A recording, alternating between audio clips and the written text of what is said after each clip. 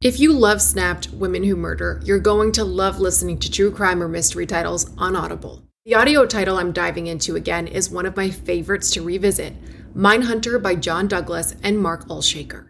Even if you think you know the details of the cases former FBI unit chief John Douglas took on from documentaries or the scripted show, the audio title goes above and beyond in bringing you along with him in his career, trying to catch serial killers and serial perpetrators. He used psychological profiling to dive into the minds of notorious criminals. The title includes his hunt for a killer in Alaska, the Green River Killer, and so much more. As an Audible member, you can choose one title a month to keep from their entire catalog.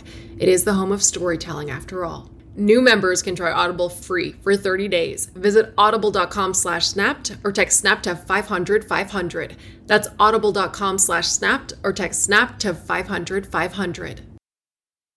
If I asked you how many subscriptions you have, would you be able to list all of them and how much you're paying? If you would have asked me this question before I started using Rocket Money, I would have said yes, but let me tell you, I would have been so wrong.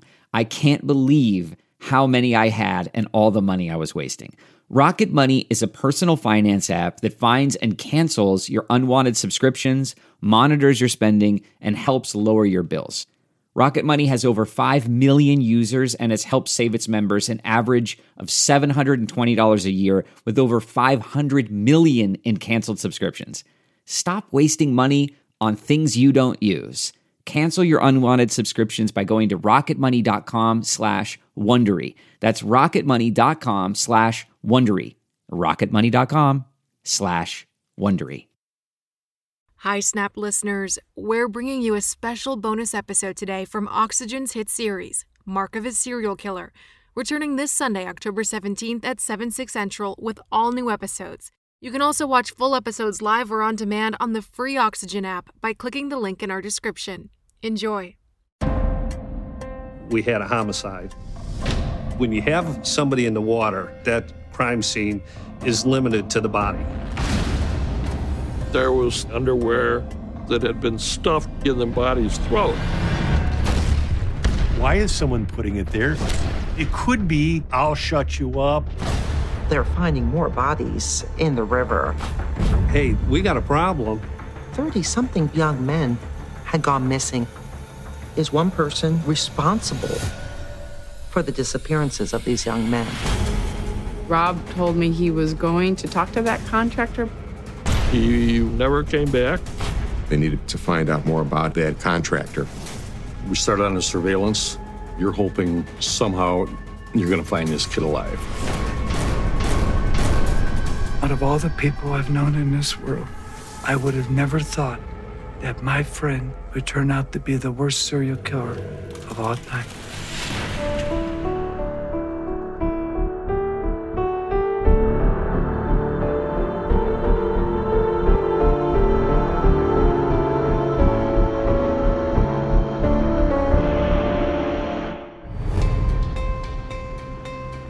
It's the summer of 1978. And Chicago is mired in poverty and crime. Chicago had the crime you'd expect in a big city in the mid-'70s. Lots of it, and with all varieties. As Chicago street gangs are battling it out for territory, organized crime controls the city. All this while police have to contend with a rash of missing and runaway teenagers. The police force was highly taxed at this time in terms of not having all the resources available. They were spread quite thin. It's a quiet evening along the banks of the Illinois River, an hour southwest of Chicago. This is basically a rural area where the Illinois River and the Kankakee kind of come together. A lot of barge traffic that comes down there, and a barge captain who's sitting there waiting for the gates to open looks out and discovered a body floating in the river. And he called our department, and we went there, get that body out of the water. There was some decomposition, but it looked like it was a young individual. When you have somebody in the water, the one thing you know is that crime scene is limited to the body because the crime is never committed right there. The body is the crime scene. The remains are taken to the coroner's lab to begin the investigation. It's not uncommon for police to find bodies in the river. To be honest with you, in those times, just another body. It's like, okay, do we have a homicide victim? Is it going to be one of my usual, where it's an organized crime figure or somebody like that, or a drowning victim? The first thing I asked the pathologist was initially, do you have a cause of death? And at that time, they didn't. The victim was decomposed. It was very difficult to tell how they had died.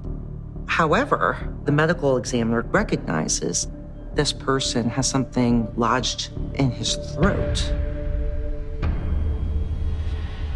There was underwear of some sort in this kid's mouth and down into his throat. It looks like it was forcibly pushed down into the throat area. At that point in my career, I never saw anything quite like that. At that time, we knew that we had a homicide. Immediately ruling out suicide, detectives have to identify the victim, but that proves difficult. At that time of the year, during the summer months, decomposition really takes place, and it's really tough to identify the body. At that point, they weren't able to garner fingerprints from the body. It was too advanced in decomposition because they had been in the river much too long. The coroner does find one identifying mark. He did have a tattoo of the name Tim Lee. Investigators check the missing persons reports, and no one by that name has been reported missing. They turn to the press in hopes of helping them identify their John Doe. And almost immediately, police get a call. A friend came forward in Chicago simply by recognizing the tattoo and said that this young man was actually Timothy O'Rourke. He was a huge fan of martial artist Bruce Lee. He got the tattoo in honor of him. Some of his friends saw him a few weeks before we found the body. Timothy was a gay young man. He was just 20 years old, and he would frequent bars downtown in Chicago. So investigators went to Newtown, which is a gay district within Chicago, to find out more information about Timothy O'Rourke. We went to bars and restaurants and stuff like that. No one really knew him that well. In the past 3 years, there have been several dozen young men who have gone missing from the streets in the area. Many of the missing identified as gay. Timothy O'Rourke seems to fit this same profile. We're talking a time when homosexuality wasn't talked about at all. Usually the families back in those days had nothing to do with homosexuals, especially young kids. They were out on their own. They were vulnerable.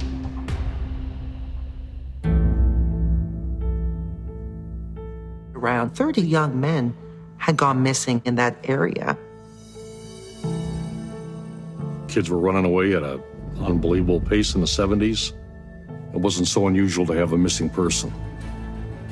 Investigators interview Timothy O'Rourke's friends to see who might have wanted to hurt him, but come up empty. When you had an unsolved missing persons, there were no computers. There were no 8 or 12-page forms to fill out to send to Quantico to be published nationally with earmarks that it could be criminally involved.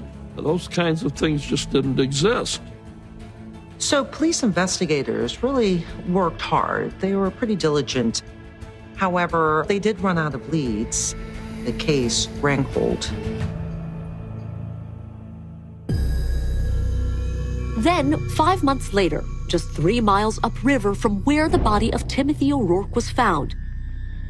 There's a lot of hunting at that time of the year. Some duck hunters that were hunting out there ran across the body. I met a couple other detectives on the scene. We were able to determine that we had a young male that was nude. Relative for these kind of bodies, it was in pretty good shape.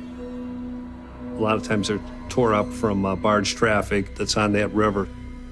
Again, when you have somebody in the water, this body is the crime scene. There's nothing around there that's going to help us out. So whatever is on that body is extremely important. So at that time, you want to get that body over to the pathologist. When the body arrives at the coroner, investigators discover something eerily familiar. There was the pair of bikini underwear that had been stuffed in the body's throat. One of the detectives that was with me, we both looked at each other and said, "Hey, we got a problem." His last words to me were, "I'll be right back." He just vanished.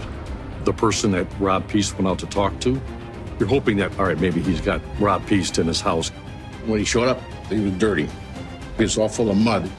We knew right away he was hiding something.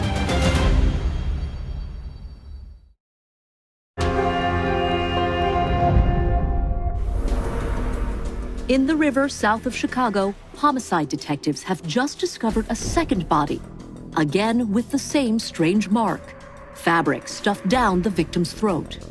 Whether the underwear was stuffed post-mortem or was it prior, we did not know that. There wasn't anything at that time that we were able to determine cause of death. They were sure that there was 2 bodies and that they had this material lodged in their throat, and they had never seen anything like it before. So they were able to identify his fingerprints. The victim is 19-year-old Frank Landigan. Frank Landigan was a petty crook. He was involved in the drug scene. He was living on the streets, was known to be, by some people, as a street hustler. No other evidence is discovered on the body, so detectives interview Frank's friends and family, trying to establish a timeline of his last hours. Most of the people that we talked to were super cooperative. At that time, they were just happy somebody cared about the victim. Because apparently they felt that nobody cared about any of these people, and we did care. Detectives learned that Frank was last seen on the street the night of November 4th, 8 days before his body is discovered. But no one knows what he was doing the night he went missing. We go downtown, and I was talking to some of the kids that hung around down there. A lot of them were prostitutes. When you have somebody that's working the corners of the street, you have no missing persons on them, it's tough. And we were never really able to nail down a crime scene, nor any suspects. The detectives turned to the mark, the underwear deliberately shoved down the victim's throat, that they've now seen for a second time. We got something highly unusual, and we got 2 cases of it. Investigators were concerned because so many young men were missing in the area. What they did know is that they had those 2 young men that had been found with material savagely lodged down their throats. Is one person responsible? We thought, hey, maybe somebody out there was killing street kids. We just didn't know who he was. The question is, why? Why is that? Foreign material in the throat. Why is someone putting it there? That's a very unusual activity. And it could be, I'll shut you up, or you're never going to say anything again, or I've got control about what you can say and what you can't say.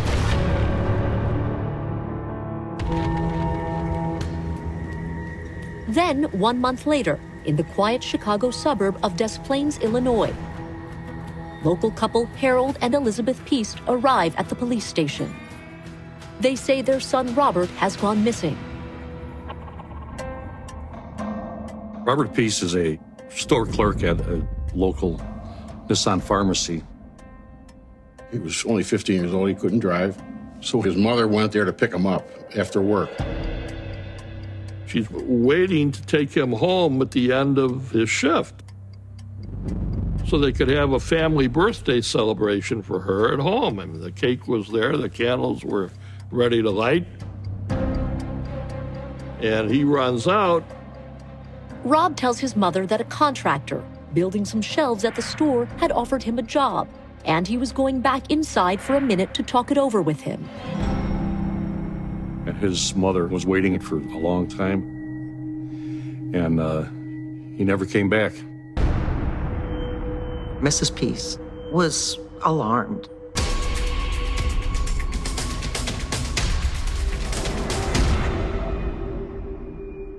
He just vanished. In the late 70s, it's not unheard of for a teenager to run off. But the Peast family tells police that Rob just wasn't that kind of teenager. Rob was a good kid and not someone that anyone would expect to run away or just disappear.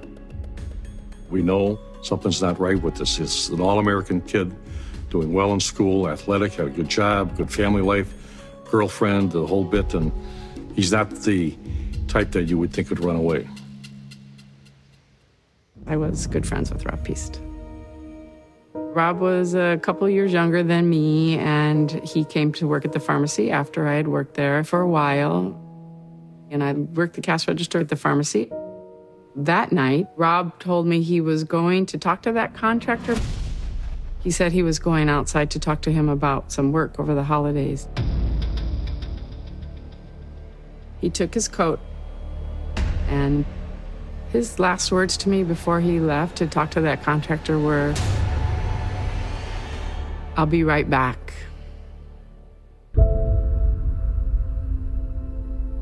I had worried that night subconsciously because I had a bad dream about him that night. And, you know, I might cry here, you guys. It's that. So I had a really bad dream about him, that he was stuck in a trunk. I got this diary out and I wrote notes that next day. So, sorry.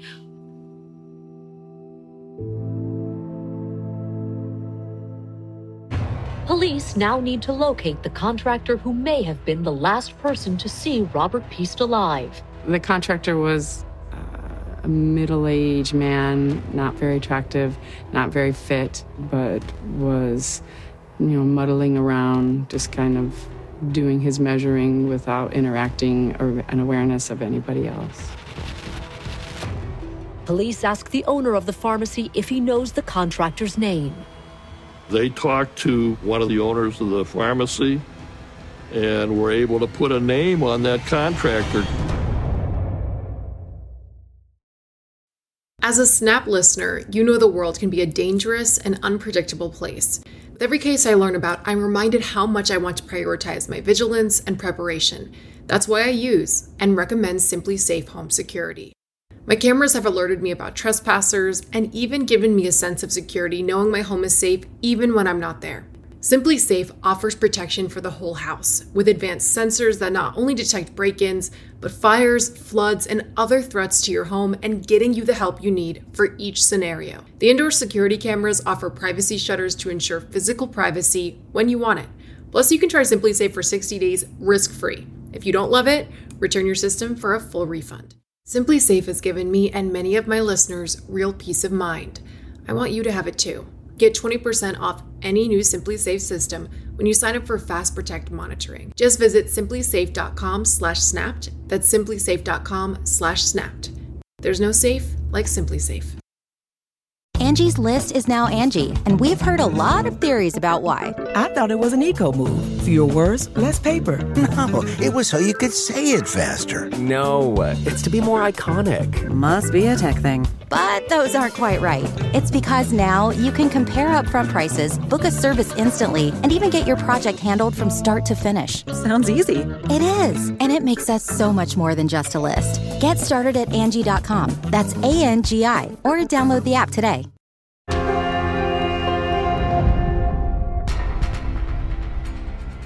As Grundy and Will County authorities investigate 2 young men found in the river with clothing stuffed down their throats, 50 miles north, Des Plaines police looking into the disappearance of 15-year-old Rob Peast have a name for the last person to see him alive. The person that Rob Peast went out to talk to was John Wayne Gacy. So investigators went to the home of the contractor. They wanted to learn what this gentleman might know of the disappearance of Robert Peast. He blew him off, said his aunt died, and he couldn't talk to him. So they said, well, come to the station tonight when you're done with your arrangements for the funeral.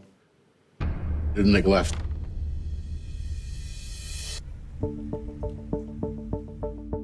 While detectives wait to talk to Gacy, they take a routine look at his background. They learned that he was an outstanding member of the community. He threw these big summer parties for the neighborhood. It all came to his house, backyard parties, barbecues, and everybody liked him. Johnny always wanted to be in the limelight. Johnny was a politician. Johnny was a big shot. Johnny held the St. Patrick's Parade.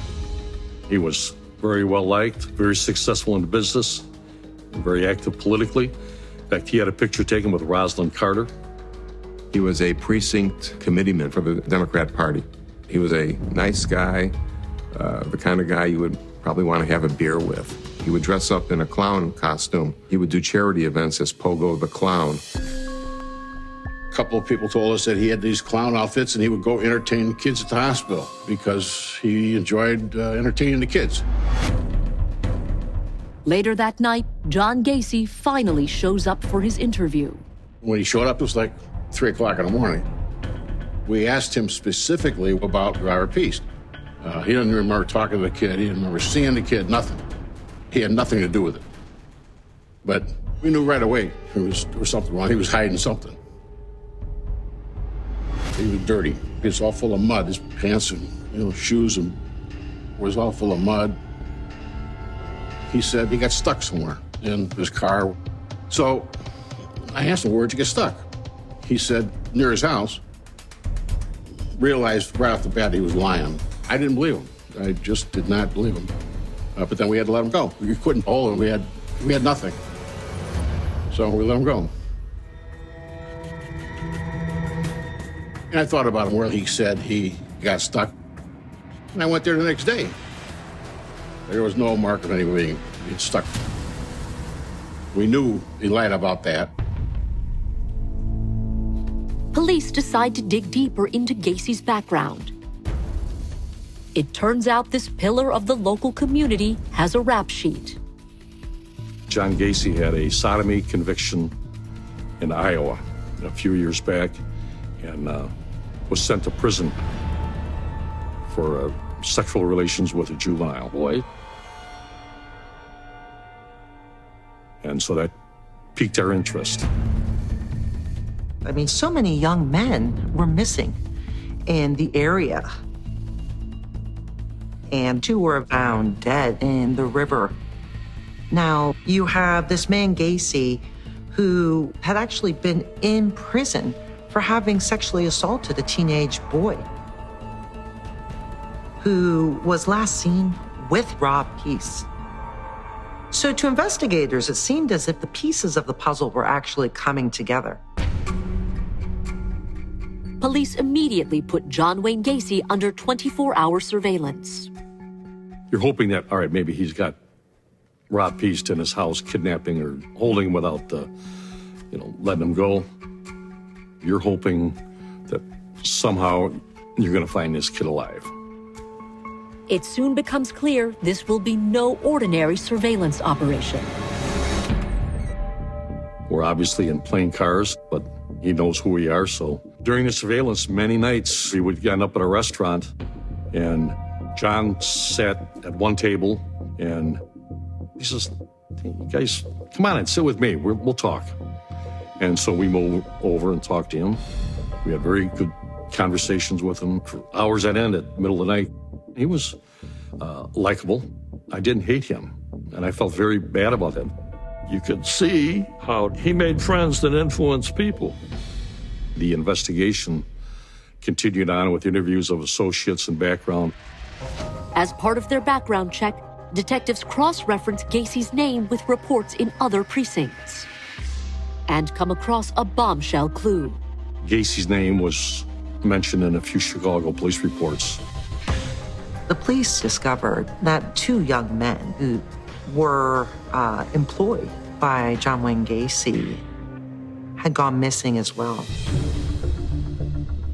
2 teenagers, John Butkovich and Gregory Godzig, have been on the list of missing boys for 2 years. They come from different suburbs of Chicago, but have one significant connection: John Wayne Gacy. Investigators discovered the 2 young men worked for him. And they just vanished. He recognized the smell of decomposition of human flesh. I knew we had to get in the house. My feelings were almost numb. It was just beyond anything I could have ever comprehended up until that point.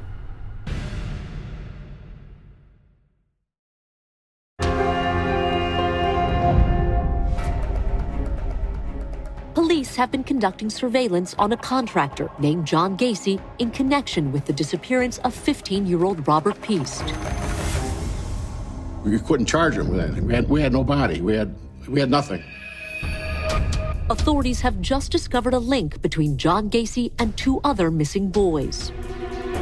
Gacy's name was mentioned in a few Chicago police reports of missing kids that had never been found. At the time, the police didn't make a connection between Butkovich and Godzig. Well, the reason is they were from different police areas, and there was no way of communication. With Gacy now connected to the disappearance of these 2 boys, police wonder whether he might also be a suspect in the long list of missing Chicago area teenagers. Gacy is involved in politics, very well liked, very well respected in the community. People will speak up for him. The people that we interviewed that he had connections with, other contractors and so on, everybody liked him. All his neighbors liked him. All the people that he associated with liked him. It was real hard, you know what I'm saying, to talk to these people and get them to give us information when they thought he was a great guy. But they didn't know what we knew. Detectives continue to follow Gacy full-time as they look into his background, hoping he'll slip up. And then, one day, Gacy hands the investigators the break they've been waiting for. Gacy was arrogant. He'd see the policeman sitting in front of his house. He'd invite him in to use the restroom. So one of the officers goes in the bathroom. When the heat kicked on while he was in there, the air coming out of that vent practically hit him in the face.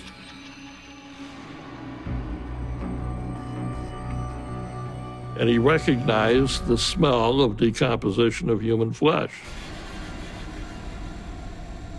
He'd been to the morgue before. He knew what it was. I go, could it be? You know, you start, is it possible that there's a body buried there?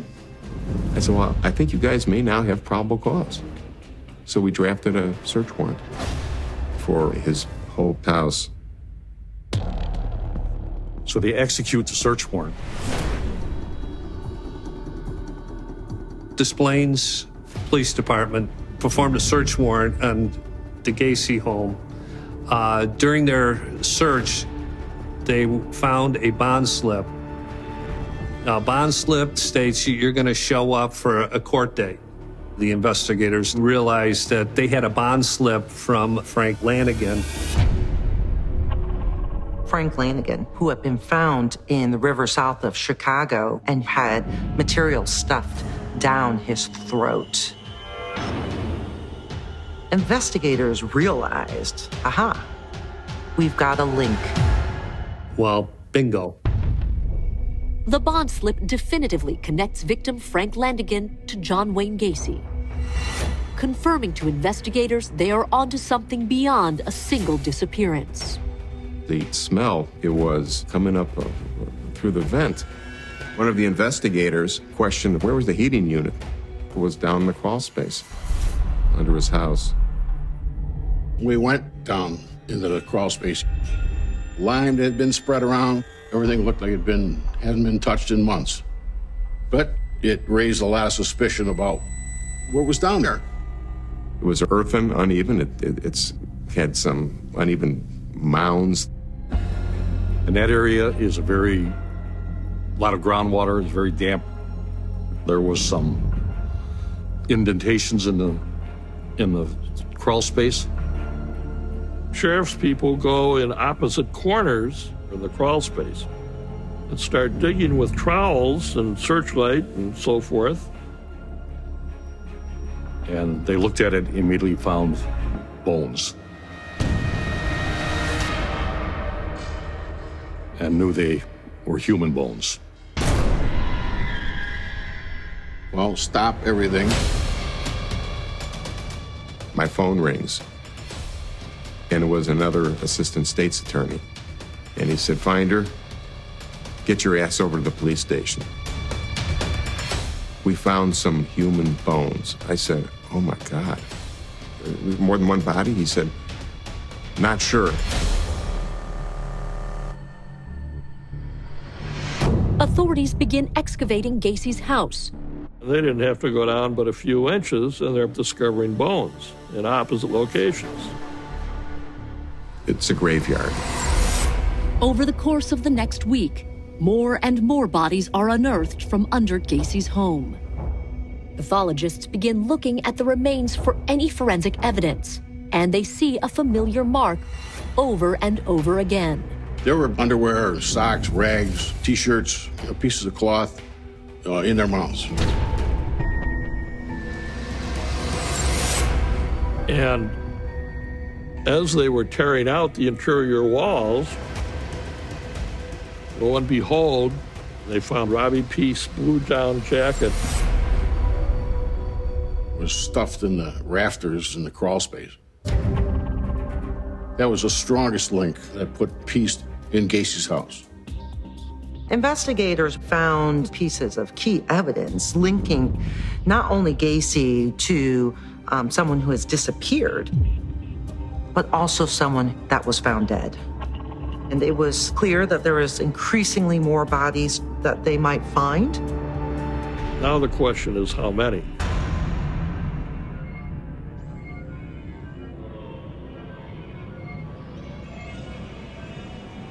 "29 bodies were recovered from the property, 26 from the crawl space, 1 from underneath the dining room floor, which didn't have crawl space under it, 1 from the backyard, and 1 in the addition, buried under the concrete." My feelings were almost numb. I had never seen anything like this.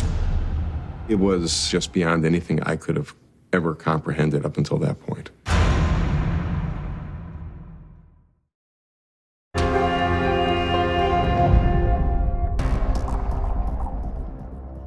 After discovering 29 bodies buried on his property and 2 bodies in the river, authorities immediately arrest 36-year-old John Wayne Gacy for murder. Brought Gacy back into the station.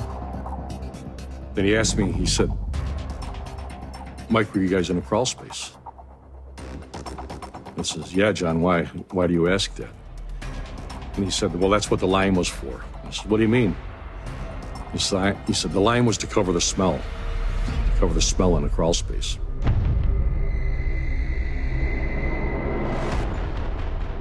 After meticulously removing each body over the course of nearly 2 weeks, authorities must identify all the decomposed bodies.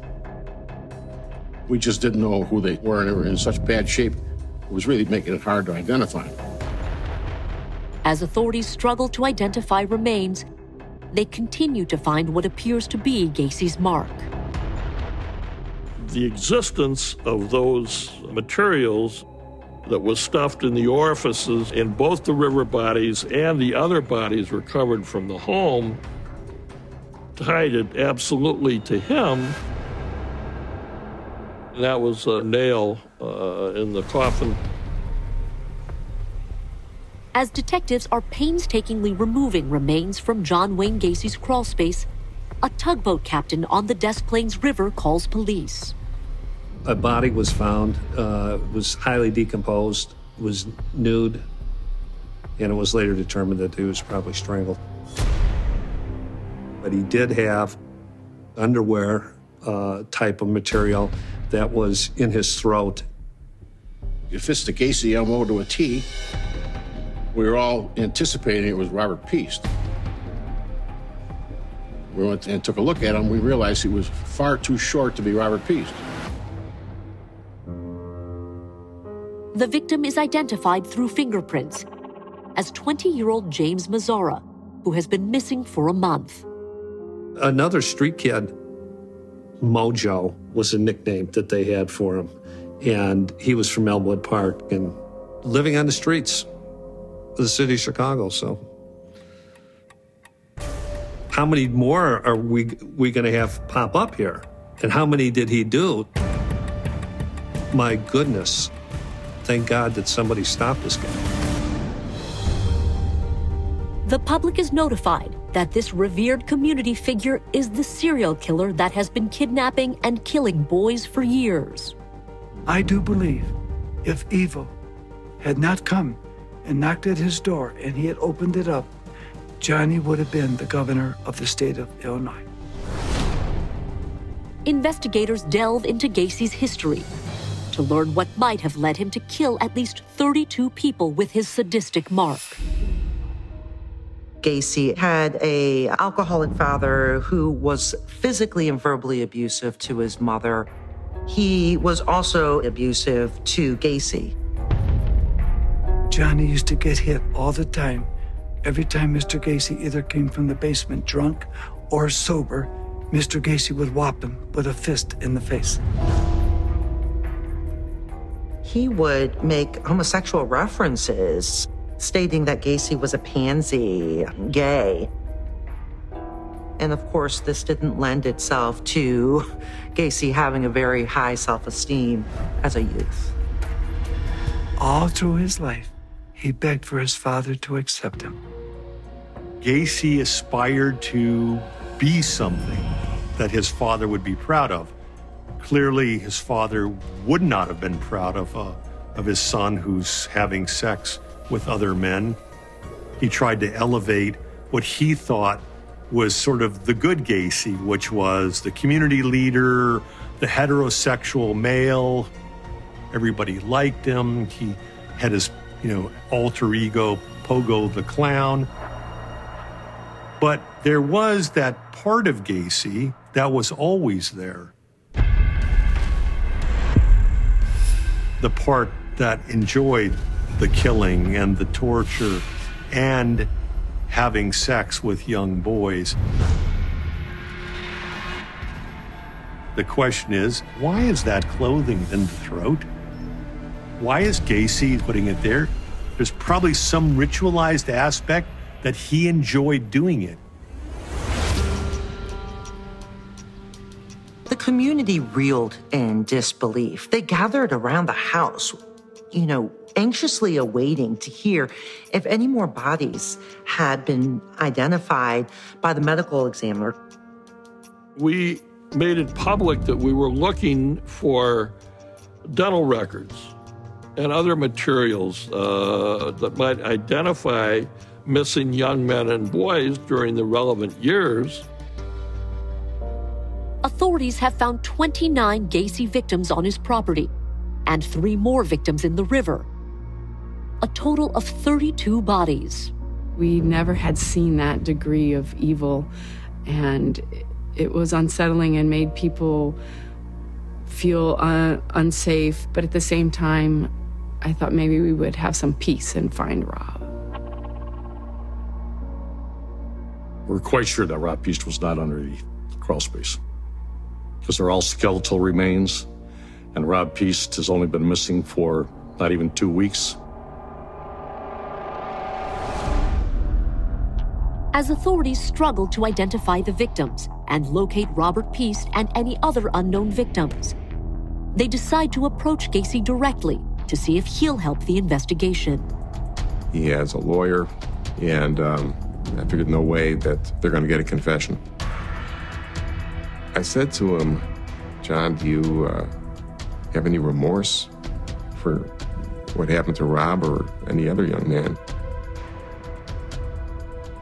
And it's like the temperature in that room dropped 20 degrees.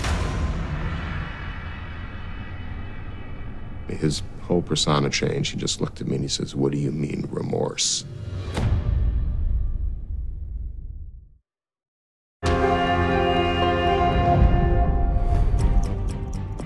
In January of 1979, authorities attempt to get the suspected serial killer, John Wayne Gacy, to confess to his crimes and help find Robert Piest. And I knew I was in trouble then. I thought he'd clam up. And I said, well, do you have any remorse? He said, oh, you mean that I got caught? I said, yeah, that's what I mean. He said, oh, sure. From that point, Gacy was very forthcoming. He didn't listen to his lawyers. He went ahead and gave these oral statements.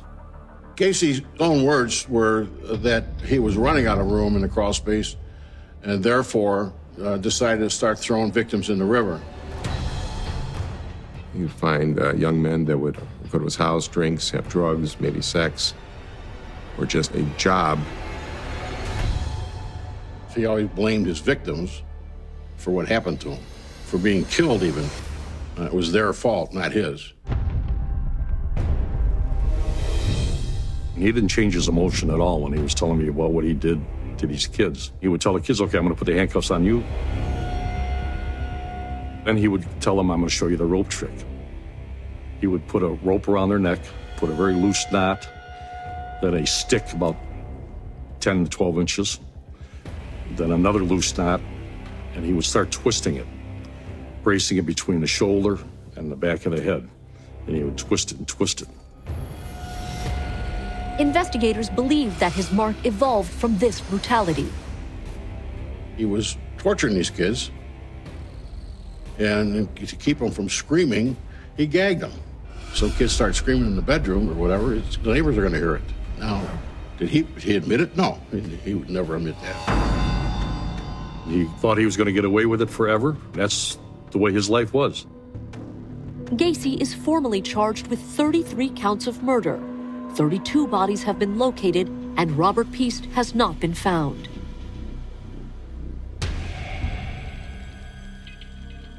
While Gacy is still awaiting trial, another body is spotted by a hiker on the riverbank. The body was found near a dam. The body was not that well preserved. We found paper towels stuffing the throat, which we knew was the mark of John Wayne Gacy. With Robert Piest still being missing, I thought that might be him. Investigators immediately bring the body to the coroner's office to attempt identification. Then within 4 or 5 days, a positive identification has been made on Rob Piest by dental records. When Rob's body was recovered, I felt very bad that the family knew that this was final for their son. There was no chance that he had run away or was still alive. When they found the body, my whole world stopped at that time. Rob was dead. Part of myself felt guilty in the early days.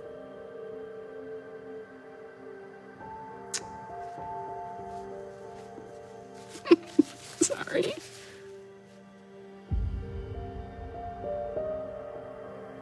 anything to Rob, I would just say, I'm sorry. Sorry I didn't run out. Sorry I didn't stop it.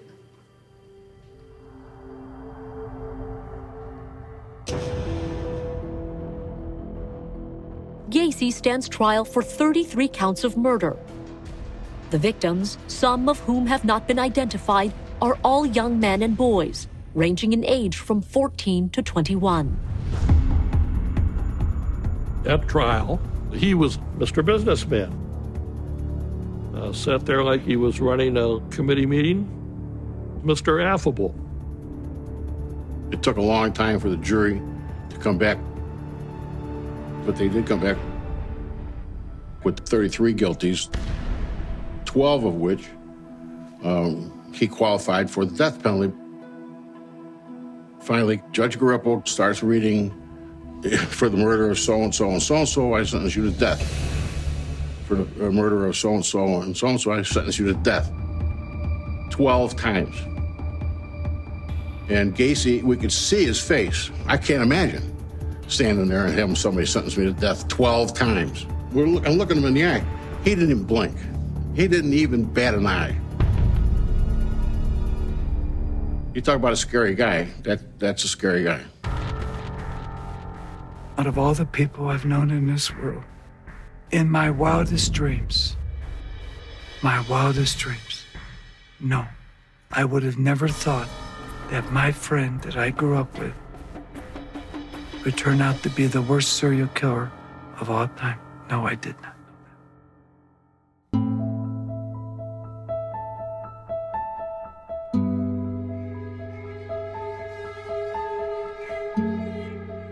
14 years later, surrounded by family members of the victims, John Wayne Gacy was executed by lethal injection. I remember the day when he finally got his lethal injection. I just remember just being so relieved that finally it's over. To date, 6 of John Wayne Gacy's victims remain unidentified. Audible is the destination for thrilling audio entertainment. Allow your imagination to be piqued by stories that are brought to life through captivating sound design, eerie soundscapes, and dynamic performances. As an Audible member, you'll be able to keep your heart rate up month after month because you can choose one title a month to keep from the entire catalog, including the latest bestsellers and new releases. If you're in the mood for a shocking psychological thriller, check out None of This Is True by Lisa Jewell. Embrace brand new exclusive thrillers from best-selling authors who are guaranteed to keep you gripped. New members can try Audible free for 30 days. Visit audible.com/thrill or text thrill to 500-500. That's audible.com/thrill or text thrill to 500-500.